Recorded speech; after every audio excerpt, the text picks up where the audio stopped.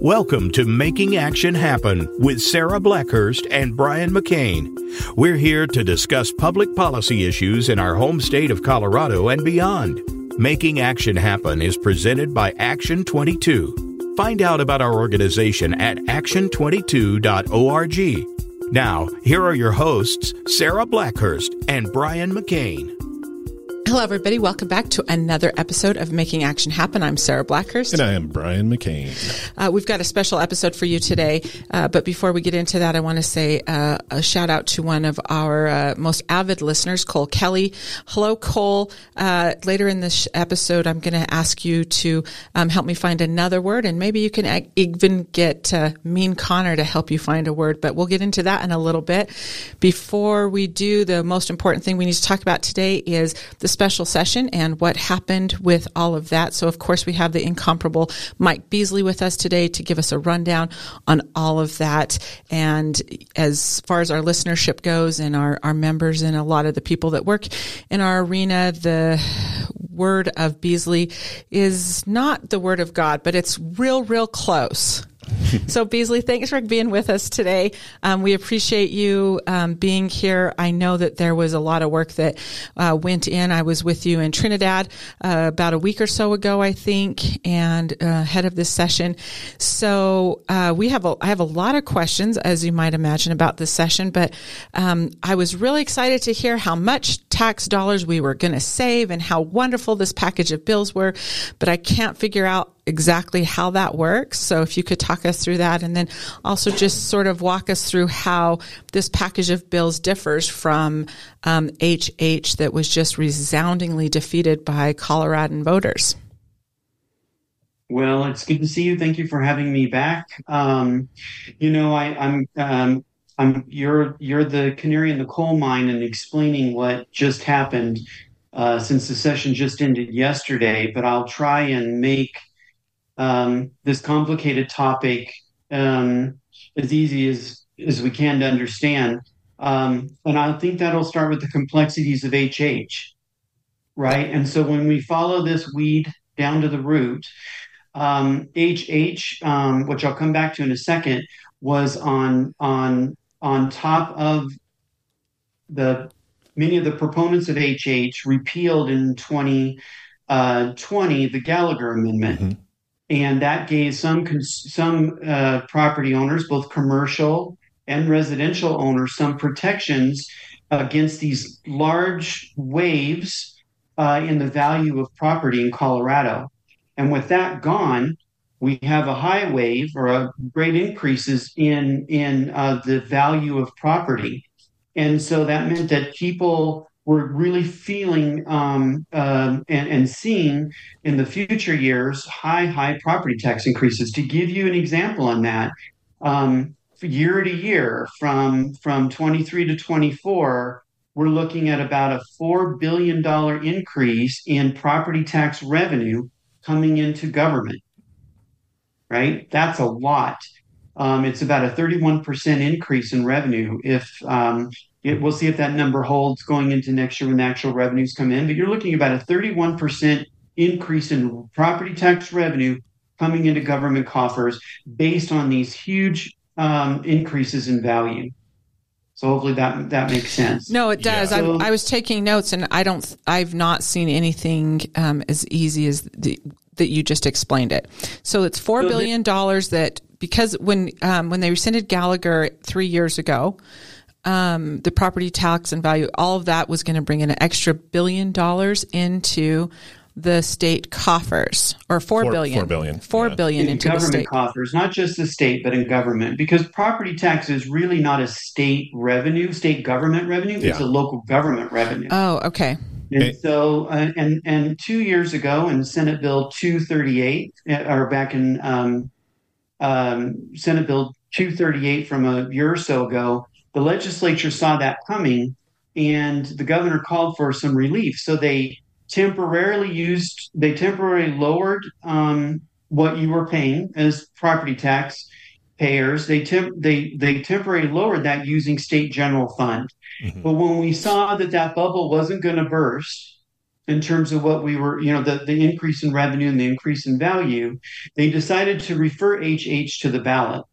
And instead of just using general fund, they decided to do what no one has really been successful at ever doing across the state, and that's saying, hey, how about giving us some of your Tabor refund? We'll use that to lower your taxes a little bit, but you're still going to pay more in property tax. We're going to keep your surplus to a large extent, and we're going to use it for government spending. That's how I explained it at our kitchen table. So, and let me ask you about that, being ignorant in taxes and budget comparatively. I don't understand how us giving Tabor back would reduce the taxes and save the. I don't understand this at all. I don't understand how we draw the lines there. Well, it's about government spending, right? Yeah. So the state was saying, look, we don't mind, property tax is not a function of the state. It's not their responsibility. And so local governments and taxpayers are feeling this pinch, and we will, over this last 2 years, we'll backfill with some of our general fund, but the proponents of HH were suggesting that is not sustainable. So we're going to have to look beyond the state general fund and hop into the Tabor surplus. And we'll let you have some of that, and then we are going to take the rest and put into the budget. That's one way of explaining it. So the voters said, you know what? I want my Tabor refund. Leave it alone. Yeah. And figure out a way to lower my taxes. So let me ask you. Let me ask you really quick. Was just the state spending less money just not an option? Well, again, it's not really a state function. It's local governments. Yeah. And so the state is basically saying, in my words, we're doing you a favor, taxpayer and local governments. We're going to use our state general funds that come from things like income tax and severance tax and gaming tax and things like that. They don't really get property tax at the state level. That's a local function. That's a local revenue stream. Was there a bill? Am I remembering this right? Was there a bill this last session that gave the counties the authority or the ability to do that on their own? If it's a local issue, didn't they say that they could go ahead and just take care of that on their own? Local governments can right now reduce what they're charging you or assessing your property. They can adjust that at the local level and give some relief. You heard some testimony in the special session from like the commissioners in Yuma County to say, leave this alone, let us deal with it. But we had about 13 counties in Colorado, because one of the things that Senate Bill 1 in the special session did is it took the deduction of your property tax assessment. Remember, that bill just took $15,000 off the top of what your property is assessed. They've now adjusted that in the special session, Senate Bill 1, to $55,000. But what if in a community in rural Colorado, for example, where the average price of a home is $200,000, and then so they were actually where most counties in Colorado have a 20% or more increase, not just in the value but the revenue. You had communities that weren't seeing that type of increase, and they were actually digging a hole. And we had about 13 counties that had that. So we worked with a large coalition in a bipartisan way to make sure that at least those 13 or so counties are going to be made whole. Right. Just in the year that we're talking about. The bills in this session only dealt with 2023 property tax year. And so and I'll come back to that in just a minute. So kind of in summary, Senate Bill 1 takes off the first $55,000 of your assessed value of your home, just in 2023, and it adjusts the single and multifamily residential property rate from 6.765% to 6.7%. So what the savings was twofold, right? So it went from 15 to 55, and then a 0.065 reduction. Yes. Again, I don't understand the math, but let's call that between friends $240 million. Okay. that the state will backfill. And then they're also backfilling schools to a tune of an extra 146 or so $1 million. So if your listeners are sitting there and they're wondering what's going to happen, if you're in a community that's value is below that, or that revenue stream, they're going to be made whole to so those 13, and some of those are in the Action 22 footprint. Several, communities right? like in the San Luis Valley and places like that. We're going to hold schools harmless. Districts like police, fire, ambulance, EMS districts, hospitals, they'll get 100% backfill in 2023. That was a big lift too, because that was not originally in there, correct? It was not in there, but there was a lot of support in the House to do that. There was a struggle in the Senate, but at the end of the day, they ended up doing it. And so that is kind of the simplest way to explain some really complicated policy. And so critics would say, well, the legislature really just did the same levels of revenue, give or take, that HH did. And so the voters said no to HH, and the only difference is that you didn't really use severance. We did in Senate Bill 238 from a couple of years ago, right, and a couple of sessions ago, and that was done in a bipartisan fashion, right? So Democrats were mad at Republicans for saying they didn't want to use Tabor surplus, and Republicans were saying, look, we did vote for that as a way to get relief, but the voters basically told us, don't do that again, when they voted 60-40 against HH. So it was like watching two ships pass in the night, Right. So there was no bipartisanship really in this session. They see this very differently. My own personal view is I've never been successful or thought it was smart to tell the voters they were stupid. So I think so. Then what they did then is they passed a bill, House Bill Special Session 1003, that creates a 19-member property tax task force or commission that will include folks like commissioners, the state property tax administrator, assessors. I think organizations like the apartment association or the realtors, teachers unions, CFO from a school district, those kind of folks. We're going to lock them in a room between now and around the end of March to see if they can come up with something. So for those of you who are listening, I don't have a sports book app open, but I'm not going to bet that they're going to come up with an easy solution, because it's taken us over 100 years to get here, and I don't think we're going to fix it in the next 150 days.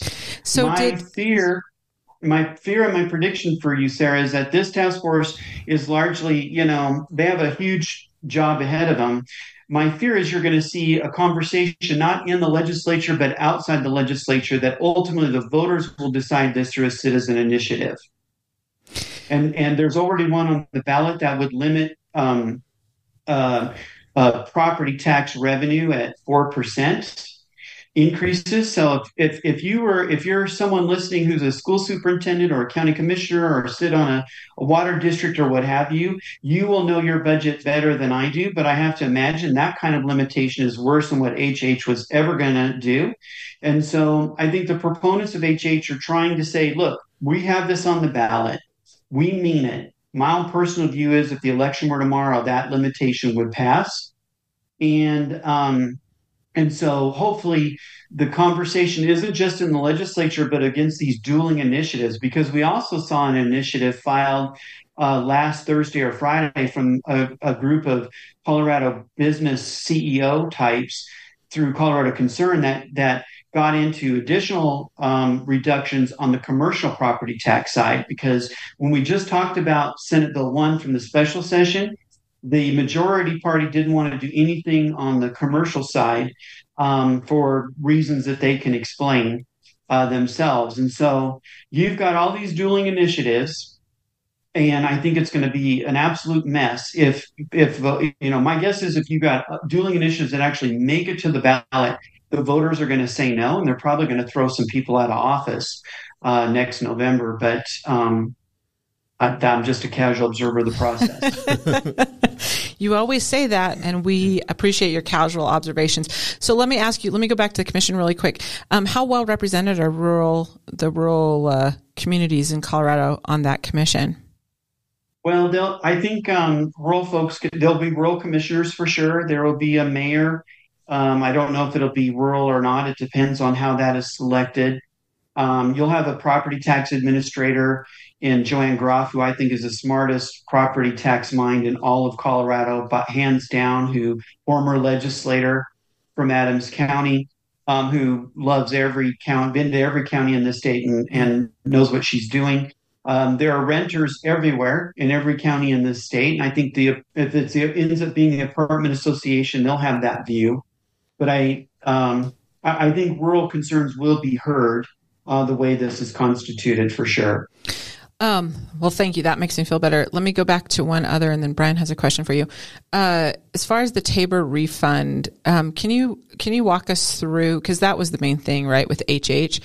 How did Tabor refunds fare through all of this? Well, look, I mean, we're using Tabor refund to backfill in Senate Bill 238 from a couple of sessions ago. And people see that also being reinforced in this special session Senate Bill 1, right? Because we didn't undo that. And so there is Tabor refund to a degree in these backfills to local government, this reimbursement to local governments. And that's just a fact. But taxpayers are still looking at a large amount of refund. One of the four bills that passed this session was, because we're looking at about $3.28 billion to be refunded in the 2023 year to taxpayers, the largest amount since Tabor passed in the early 90s. And the legislature took that and whether you are a billionaire and paid millions of dollars in taxes, or you're someone who paid $500 in state tax, you're each going to get $847 per taxpayer. And so that and a joint return would get about $1,694. Remember, in the last year, a year or so ago, we got that check from the governor for $750 a person. So even though we're up quite a bit more, they try in terms of Tabor surplus, they tried to give more Tabor surplus to folks on the lower end of economic income. So that redistribution is what helped to pay for like the renter protections and those kinds of things, right? Am I getting that right? Okay. I'm talking about Tabor surplus, the check that you're going to get in the mail. Right. Even though the Tabor revenue is up, let's call it $1.3 billion from year to year. Last time you got $750.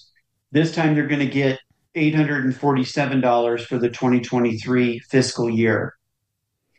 So again, whether you paid $5 or $5 million in income tax, for example, that you're each going to get $847 per taxpayer. Now, the other bill that they did was about $30 million worth of rental assistance to go into the rental assistance grant program that's managed in the Colorado Department of Local Affairs. And that's on top of the money that they already had. One of the frustrating things for me as someone who's a huge supporter of the Department of Local Affairs, and certainly with the legislature, is that, we supported creating an $11 million expenditure in the budget that just started on July 1 to get that money out the door in rental assistance, and they still hadn't moved a nickel of it. And so that really irritated legislators, frankly, in both political parties, whether they voted for that expenditure or not. And so the pressure right now really is on the Department of Local Affairs. And you've heard me say that in the past on these podcasts, I think DOLA is the best place in the whole world because they do so much good from a state perspective. But the pressure is on them to get money out the door and get, whether it's housing, or in the division of local government. That's where I mentioned Joanne Groff a minute ago. That's where the division of property taxation. We owe it to the Department of Local Affairs to support them in every way because they're just helping people. And so I want to put a plug in for them. They've got a huge job ahead of them and a lot of pressure, and we should do everything we can to help them. And they have a brand new director, of course, Maria DeCambra, who worked closely with the governor in his office for the last few years. And right. So she's got a big job in front of her.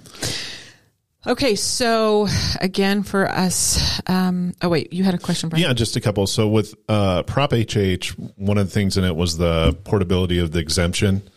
Was that talked about in the special session at all? I think it was the senior exemption. It was. Yeah. Oh yeah, thank you. It was. There were a couple, one bipartisan proposal in the House that died, and another that Senator Liston's been trying to do it, forever. I think there's a legitimate.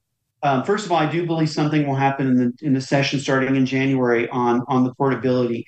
There's a serious legal question about whether or not this has to be referred to the voters to do, or if they can do it just through in statute, because it was a referred measure years ago, and do we need to amend the Constitution or just change statute? And so that was part of the burden in getting this done in a 4-day special session. But I do believe there will be. It's one of the few things I know for a fact both political parties agree on, and I do think they'll address that in the first part of next year. Okay, that was a few questions we had that it kind of seemed like that was a carrot or a way to motivate people to vote for it more, and like, hey, this comes with it. But that was one of the concerns, if that would come up again or when it'll come up again. The other, I had a few, now I can't think.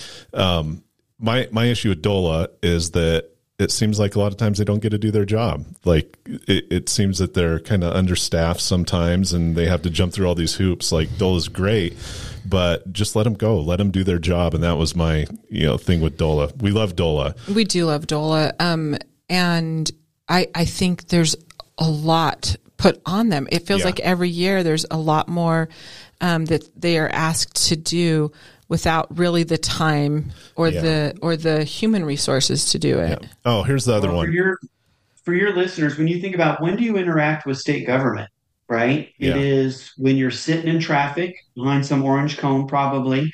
It's when you go get your driver's license. And especially if you live in a rural community, the technical and financial assistance that the various divisions of that department give. And the example I gave you in Trinidad is a good one to that group, Sarah, where they added more FTE 2 sessions ago to the Division of Housing than I had all together in the entire division. So they pretty much doubled the size. And government's having trouble hiring people as well. Right. And we just owe it to them to give them a little bit of a break, right? And to help them any way that we can. And there are local governments that are ready to go to work for their constituents and to help, in whether it's the gaming funds in Teller County or the housing funds throughout the San Luis Valley or in Southeast Colorado. These communities are hungry for it and ready to go. And so we're optimistic these changes at DOLA are going to be good. So a few months ago, I thought. You said that Prop HH would not pass. I said, I think it's going to pass just because people are going to see their tax bill and that increase, and they're going to look at it and say, of course I want to pay less in my property tax. It's out the roof right now, but it didn't pass. So you were right. But the one that I heard a lot that I didn't think about, the biggest naysayers and against voting for Prop HH was it's statute, right? And I heard it from 24 people that said, I don't vote for that. I don't care what's in it. The second I see statute change on it, that I will not vote for it. And that was one factor that I didn't think of when we were discussing this a few months ago, why I thought it would pass. But I thought that was interesting that I heard a lot of that from people. It's like, I don't vote for those. And I would say if folks don't want to amend the Constitution either. Yeah. And then people read Tabor. And when you think about Tabor, there are big counties in Colorado, Jefferson, Arapahoe, El Paso, that haven't debruced. Yeah. And, or, gotten themselves out of Tabor. And so I think there's a lot of skepticism. There's only been one statewide change, a referred measure from the legislature back in the early 2000, let's call it 5, that a Republican governor and Democrats in the legislature worked on together. They built a coalition. They literally drafted it in public.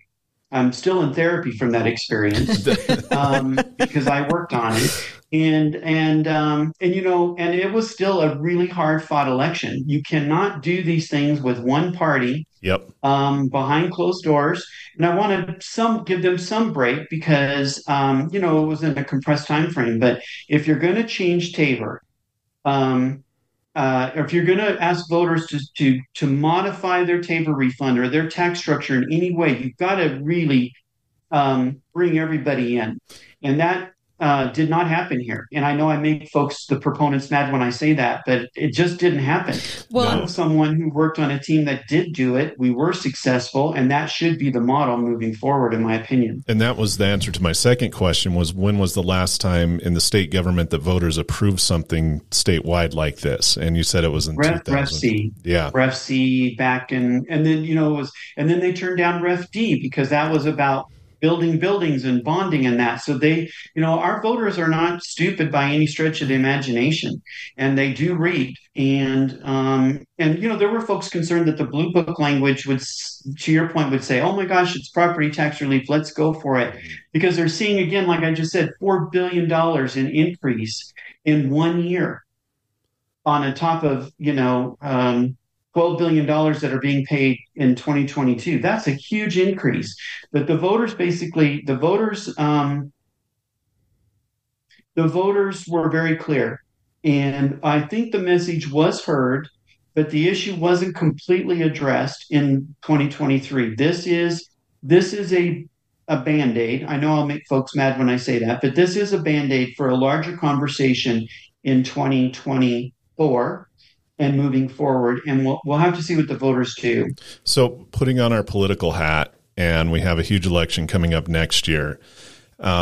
We've said in conversation to many people that the reason why the state went the way it did is because it was a vote against Trump. It wasn't a vote for one side of the aisle's agenda. It was basically a vote against Trump. Now, with Prop HH failing like it did, do you think that was kind of the message to the Democrats to step back and say, hey, wait a second, maybe we actually got to re-strategize on this because we have an election coming up.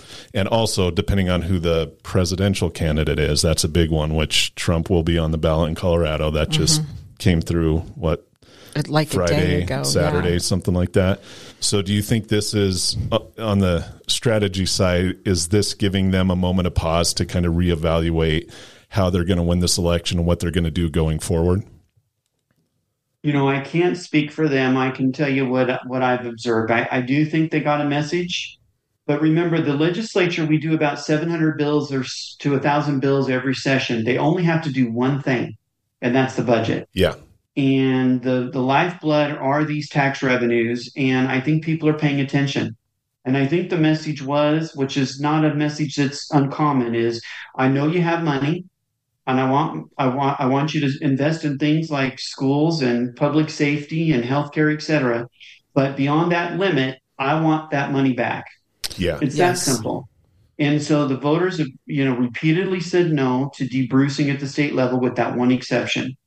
And even that revenue didn't even come in because of the economic downturn in 2008, right? So they didn't even see what the budget didn't even see what the voters had approved. And so, it remains to be seen. You saw Kyle Clark from 9 News, and you've seen some editorial pages basically saying, voters are not stupid.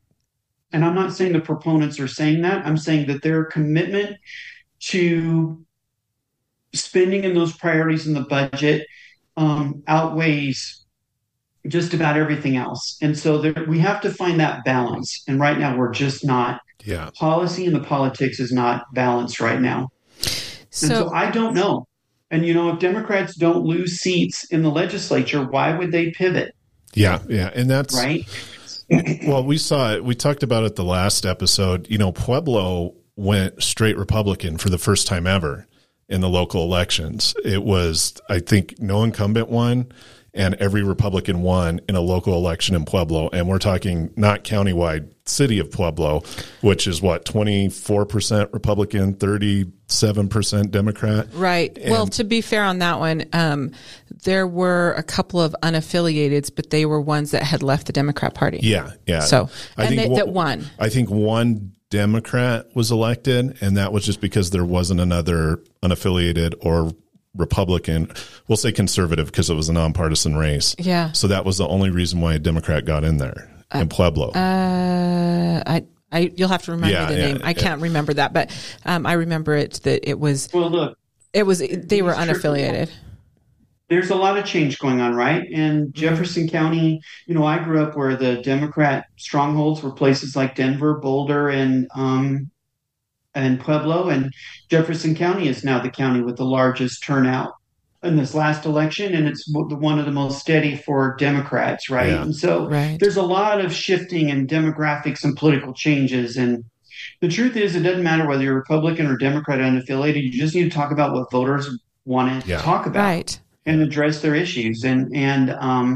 So I still have hope that the legislature is going to continue to work on this. Again, on tax policy, it's not just a conversation in the legislature. It's going to be through these initiatives. And we really need to watch both as taxpayers, as the Action 22 region, in both the public and private sectors. I was on the phone with the most tenured economic development professional in Colorado just before I got on this call. And she was telling me that,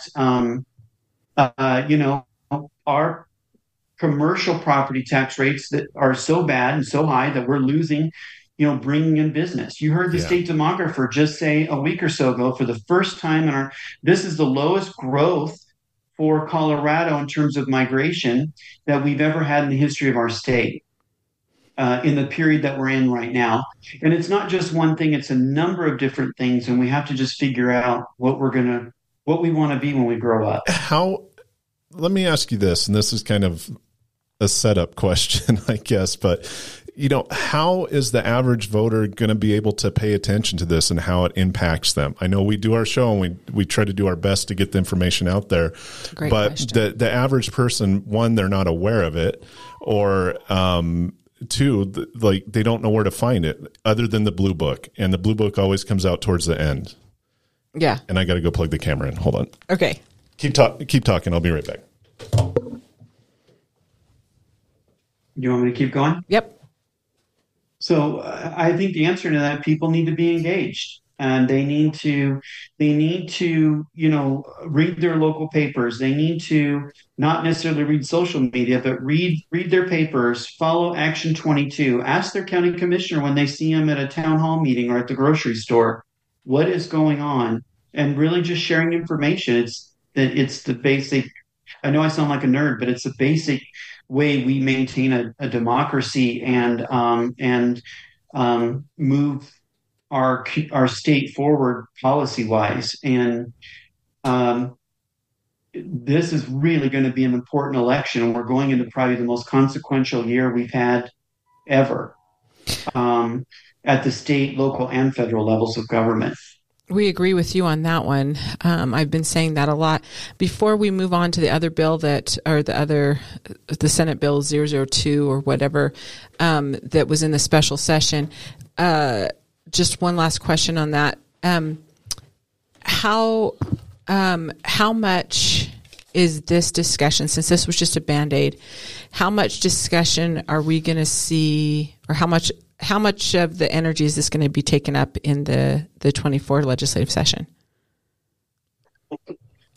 It's the issue, right? Because people now, as we move back, people are going to start to see their escrow documents from their mortgage company. They're over the next few months, and they're going to be watching the legislature to say, where is my Tabor refund? Are you funding my schools? People pay attention to their schools. They're going to ask questions about, what are you doing in terms of transportation? They're going to be asking questions about, how are we addressing crime, correction reform, that type of thing. And so I think the voters are paying attention. I do. And I think you saw that in the last election. Agreed. Well, we'll be talking a lot more about this as the session goes on, and the December 5th we'll kind of have a little bit better idea what the docket's going to look like. We won't know for sure, but we'll have a little bit better idea when everybody has their bills in, or the legislature has their bills in, and it's December 5th. Is that deadline correct? Yes, generally speaking, yes. Yeah. And I think we'll see fewer bills in the next session, but you're going to see more substantive conversation. And it's not just about taxes. Again, it's school finance. It's about renters' rights, a lot of environmental policy. There's a lot of conversation on the Colorado River. It's going to be a big, big session. And, I appreciate Action 22, engagement, our board, our members. It's really a strong voice for not just rural Colorado, but for good policy. And I want to commend you. And as you said, you came down to the legislature on Saturday, which was appreciated. We just need to keep engaged, because I know it sounds corny, but if you're not at the table, you will definitely be on it. And so it's one of our favorite we're things. At the table. Yeah, no, we're honored to be able to do it. We're honored that we've got the trust of our membership and our board, and just that we can stand up and say a few things. Okay, so talking about standing up and saying a few things. So the other bill that was being proposed was, and it was kind of a weird thing to be in this special session, but it needed to be done. It needed to be taken care of, and nobody going in really objected to it. We're like, okay, that needs to be done. It was a cleanup thing, and it was to expand EBT to EBT usage to kids who are in summer school. And so that seems simple and straightforward enough. But, we are in Colorado, so a couple of interesting things happen. And before I say anything, I wondered if you wanted to have a comment on sort of the way this went in a very bizarre, almost a fever dream kind of direction. And that was with Elizabeth Epps and then ultimately with Ron Weinberg. So you were down there, you were kind of observing all of this, and we're only seeing video and comments afterwards. So can you give us a rundown of what exactly happened? So look, I'm a very strong proponent of folks' First Amendment right. Representative Epps she's a registered Democrat, but she claims just yesterday on Twitter to be I forget what she called it, more of a, I don't know how to describe it, but she doesn't necessarily relate to the Democrat Party, and she's not a socialist. She's none of the above, I guess. And so she has very strong feelings about what's going on in the Middle East related to Israel and Gaza, and that genocide is occurring, and to quote her. And so she took a bill. There was tight security around this session because there were lots of protesters protesting that. And so she basically twisted an amendment that, in my words, basically said that, we weren't going to buy food like this if it were dates from the Middle East or from Gaza, which is like saying, yellow is related to purple. It was complete baloney. But she offered an amendment like every legislator gets to do, and she tried to debate it. It was ruled that it didn't fit under the title. And so she just engaged in civil disobedience every way she could. Now, some people would say she felt strongly about it, which she definitely does. And some people would say it was a publicity stunt related to a documentary that HBO and others that she's worked on have released. I will just say this. I mean, everyone has the right. I've never seen in over 30 years a member of the legislature go to the balcony and scream at members of her own party. I felt it was an embarrassment. I can tell you flat out that if a Republican had been complaining about whatever it is, that they probably would have ended up in handcuffs in the back of a state patrol car. Right. Yeah. And so I think that the majority really struggles. I really want to commend people like Representative Duran, Right. the majority leader, who's got the worst job in the whole world, the Speaker of the House. I think they're really struggling on what to do when a member just wants to shut the place down. So people you read a lot and talk about the right wing. This is an example of the left wing and where they're going in terms of making their point in civil disobedience. In the legislature, both parties are better figure out what they want to do, because we stood there for hours waiting for this nonsense to end. Not that her views I don't respect her views, but that is not the place and the way to do it. At least she didn't pull a fire alarm. Well, she didn't pull a fire alarm. It almost would have been easier, and more respectful of the process. And she wanted to shut down the functions of government. I don't buy that. Yeah. I mean, we can understand. I will understandably complain about when people disrupt from January 6th to people reading bills at length. They're to my mind, those are all really poor examples of civil disobedience, and it drives me crazy. So this was interesting. Right before this sort of demonstration, when she was speaking, she referenced a colleague who had earlier said that this was a repackaging of HH, and then she got up and she was setting up what her arguments were going to be with regard to these EBT funds. And she said, she referenced I referenced my colleague, blah, blah, blah, and they aren't wrong, or I don't disagree that this was a repackaging. So they stopped her right there. They pulled her aside. She came back and she said, I want everybody to recognize that I have forgotten the last thing I said as I segue into this, which begs the question, did they pull her aside and say, you cannot say that this is a repackaging of HH? I wonder if that is part of what really angered her as she moved forward in the remarks that she made. I have no idea. I would not be able to. I can't read her mind, and I don't know what that was about. But that was really, really interesting to me, and I saw that exchange kind of. That back and forth was on a Twitter or an X feed. I'm sorry, on an X feed. So then what happened after that is they gave her a lot of leeway. Her amendment failed on one night. That would have extended to today, the session, and that failed. And so she came back with another one the next morning. And I'll leave it to our listeners to go back and look at some of the X posts that she had prior to the session yesterday morning, which was a Monday morning. So eventually, Ron Weinberg, who is part of the Republican caucus and a Jew, asked if he could stand up and say something, if he could respond to that, the assertions of genocide and so forth. Mm-hmm. Now, again, this was about feeding or giving more access to EBT funds to Colorado kids who are in summer school. Yeah. But she wanted there to be provisions that would say that you couldn't use those EBT funds to buy hummus or dates. I think were the two things that were brought up. I appreciate your that she hijacked a conversation.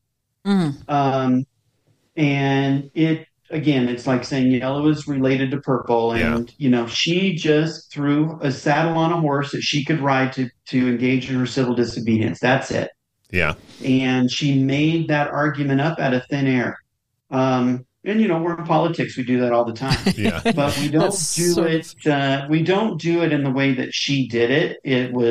But that's, she believes in her whole heart everything that she said. Yeah. And I respect her right to say it. I absolutely do. And Representative Weinberg is, really a good, very conservative guy and a calming voice in this debate. And the fact so little respect was shown to his point of view but that's what she wanted to do. And she Right. went up into the rafters of the gallery of the legislature, and there were people that shared her view. They believe government is broken. They believe it is sanctioned genocide and bigotry, and she believes it in her whole heart. Question in my mind and I don't have a problem with that, but is that the way to do it? And so she just has to get right with that. I will just tell you that I've seen folks escorted out of the chamber for a lot less than that. And the majority party is going to have to figure out how they want to allow that type of civil disobedience. But you can see on X or whatever it's called this week, members of her own party super critical, even members that share her view about what's going on in the Middle East, for example. And so she got exactly what she wanted. We're talking about it. Yep. She's raised awareness of her point of view, and President Weinberg, for example, shared his, and that's kind of the definition of civil disobedience, isn't it? Although she's trying to affect change, but I have never found the state legislature very effective on foreign policy. So I'll leave it at that. I agree with you. I thought that when eventually he did get through his remarks, Representative Weinberg, his remarks got me in all the fills, but it really brought the question to me: how would I describe what she was doing? And I thought hyperbole, that doesn't get it. Hubris doesn't get it. You have to look at it this way. Haughtiness doesn't get it. She's very passionate about this issue. And when you're this passionate about something on either side of it, all logic goes out the window. Well, and I might express my passion if I had a Netflix documentary coming out. There is that too, last but week. you're going to see. We're seeing a lot of this now, and I think we're going to see more and more of it. And you're right, Mike, that this is one that they really have to figure out how to keep that controlled chaos up there, because this is, I think, the first of many. And with everything going on in the world, you're going to see it a lot. I'm not critical. There were folks like Senator Exum and Representative Kennedy, the Speaker Pro Tem, the Majority Leader, the Speaker, and others. I mean, I've never seen that. I mean, I've seen protests at the legislature and the galleries in particular, but by your own member. Yeah. Where people like me were worried about some of these legislators letting the protesters in the building when I shouldn't feel unsafe in the state capitol. Right. Make your point however you want, but you shouldn't make us unsafe. That building people should not be afraid to access their government in a way to conduct business. And I'm offended. And but at the same time, she's really a smart, engaging person. The question for me is, was that the way to do it? And we can't have people afraid to come to the Capitol. Yeah. And folks felt afraid. So let me ask you this. This is reported, and if it's true, I think it was a really beautiful moment, actually. As Representative Weinberg was speaking, of course, he had members of the caucus up there standing up with him. And as it went on and on, Marianne Goodland reported that the rest of the House, all the Democrats that were there, stood up as well, which in support of Weinberg, as they stood up, so that they were offended by also by what Epps was doing. And is that what happened? Absolutely. And I think that's what I said. Members of Representative Epps's party were condemning her pretty strongly. Representative Ortiz comes to mind. I mean, if I saw that, social media, look what he said, and I mean that guy is a bona fide war hero. Mm-hmm. Very strong liberal, right? And he really objects to the way the process was hijacked. And I thought his comments were very thoughtful. And that's, many folks of her party shared that view. So again, I think that I've never seen this. I don't think the leadership saw it. I'm sure they'll put some thought into how to do that and how to deal with it. And then frankly, what to do with members who do something like that.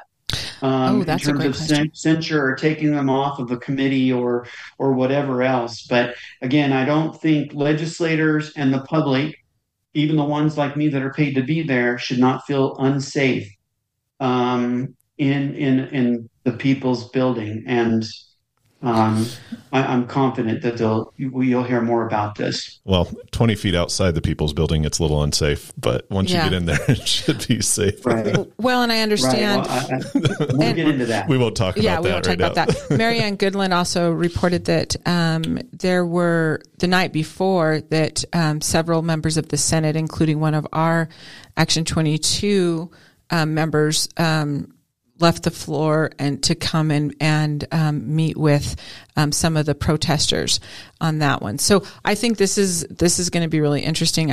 I'm a little bit worried that there needs to be some protocols put in place to avoid the hijack of the process again. There will be, because there's going to be so much this next session.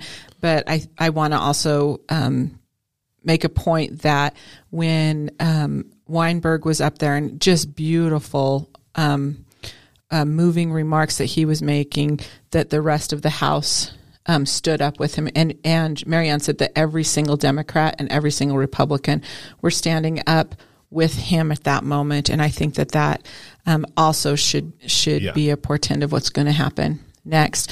So, well, look, I mean, they have different views on policy, but they all do respect the legislative process in that place.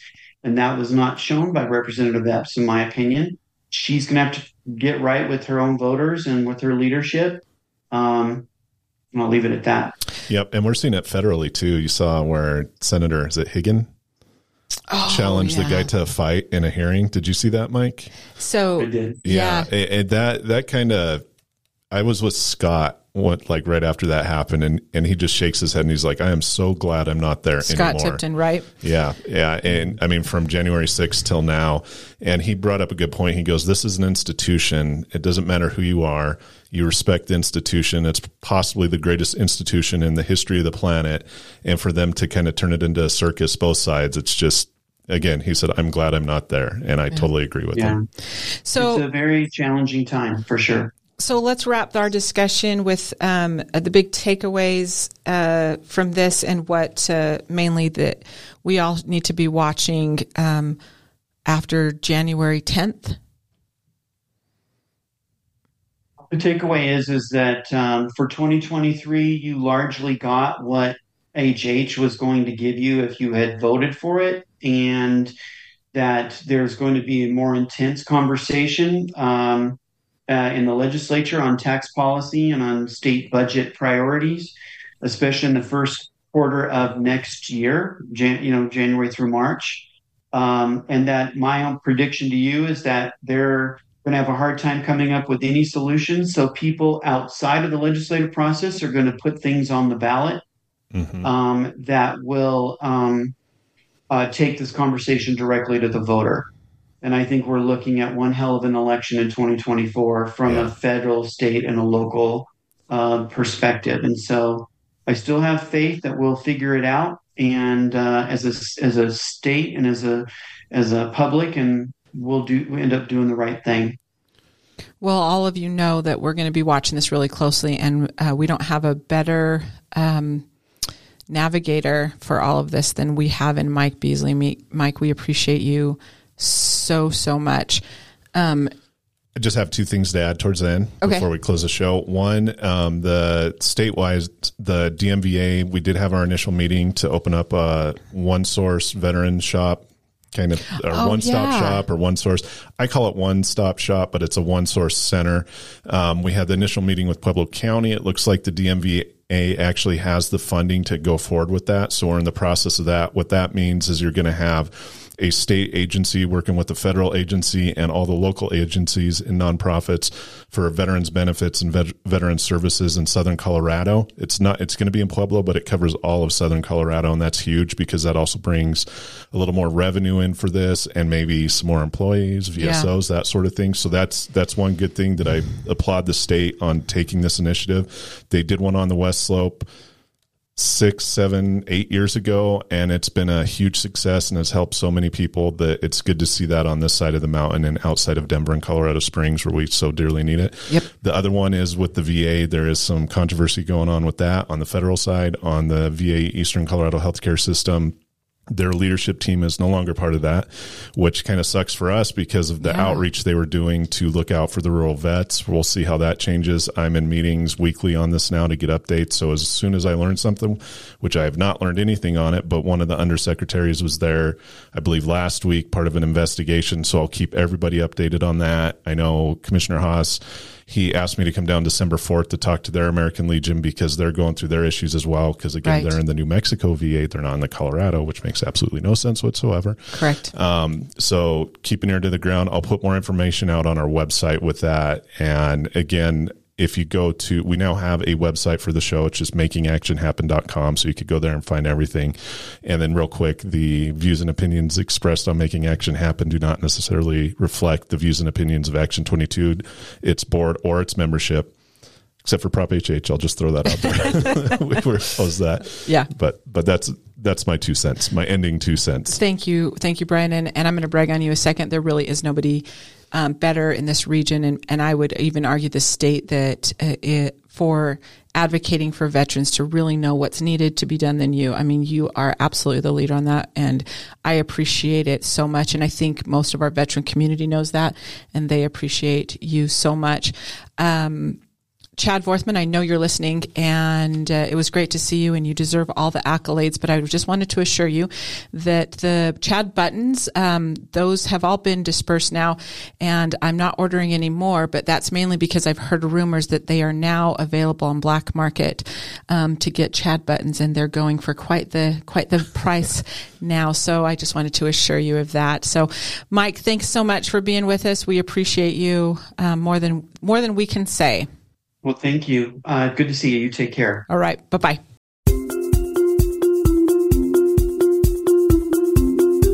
Thank you for tuning in to Making Action Happen. Be sure to join your hosts, Sarah Blackhurst and Brian McCain, for another edition of the show on the Voice America Variety Channel. Have a good week.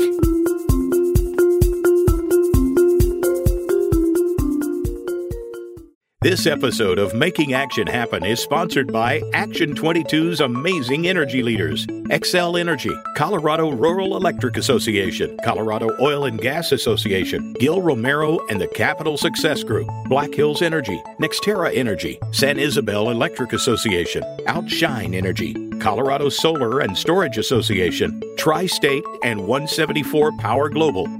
Action 22 is a nonpartisan, membership-driven organization which serves as a voice for action on public policy for 22 southern Colorado counties on the state and federal level.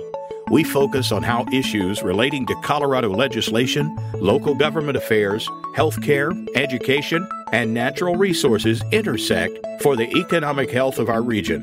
If you're a leader in your community and are considering joining Action 22, you can get more information by emailing show@action22.org or visit our website at action22.org.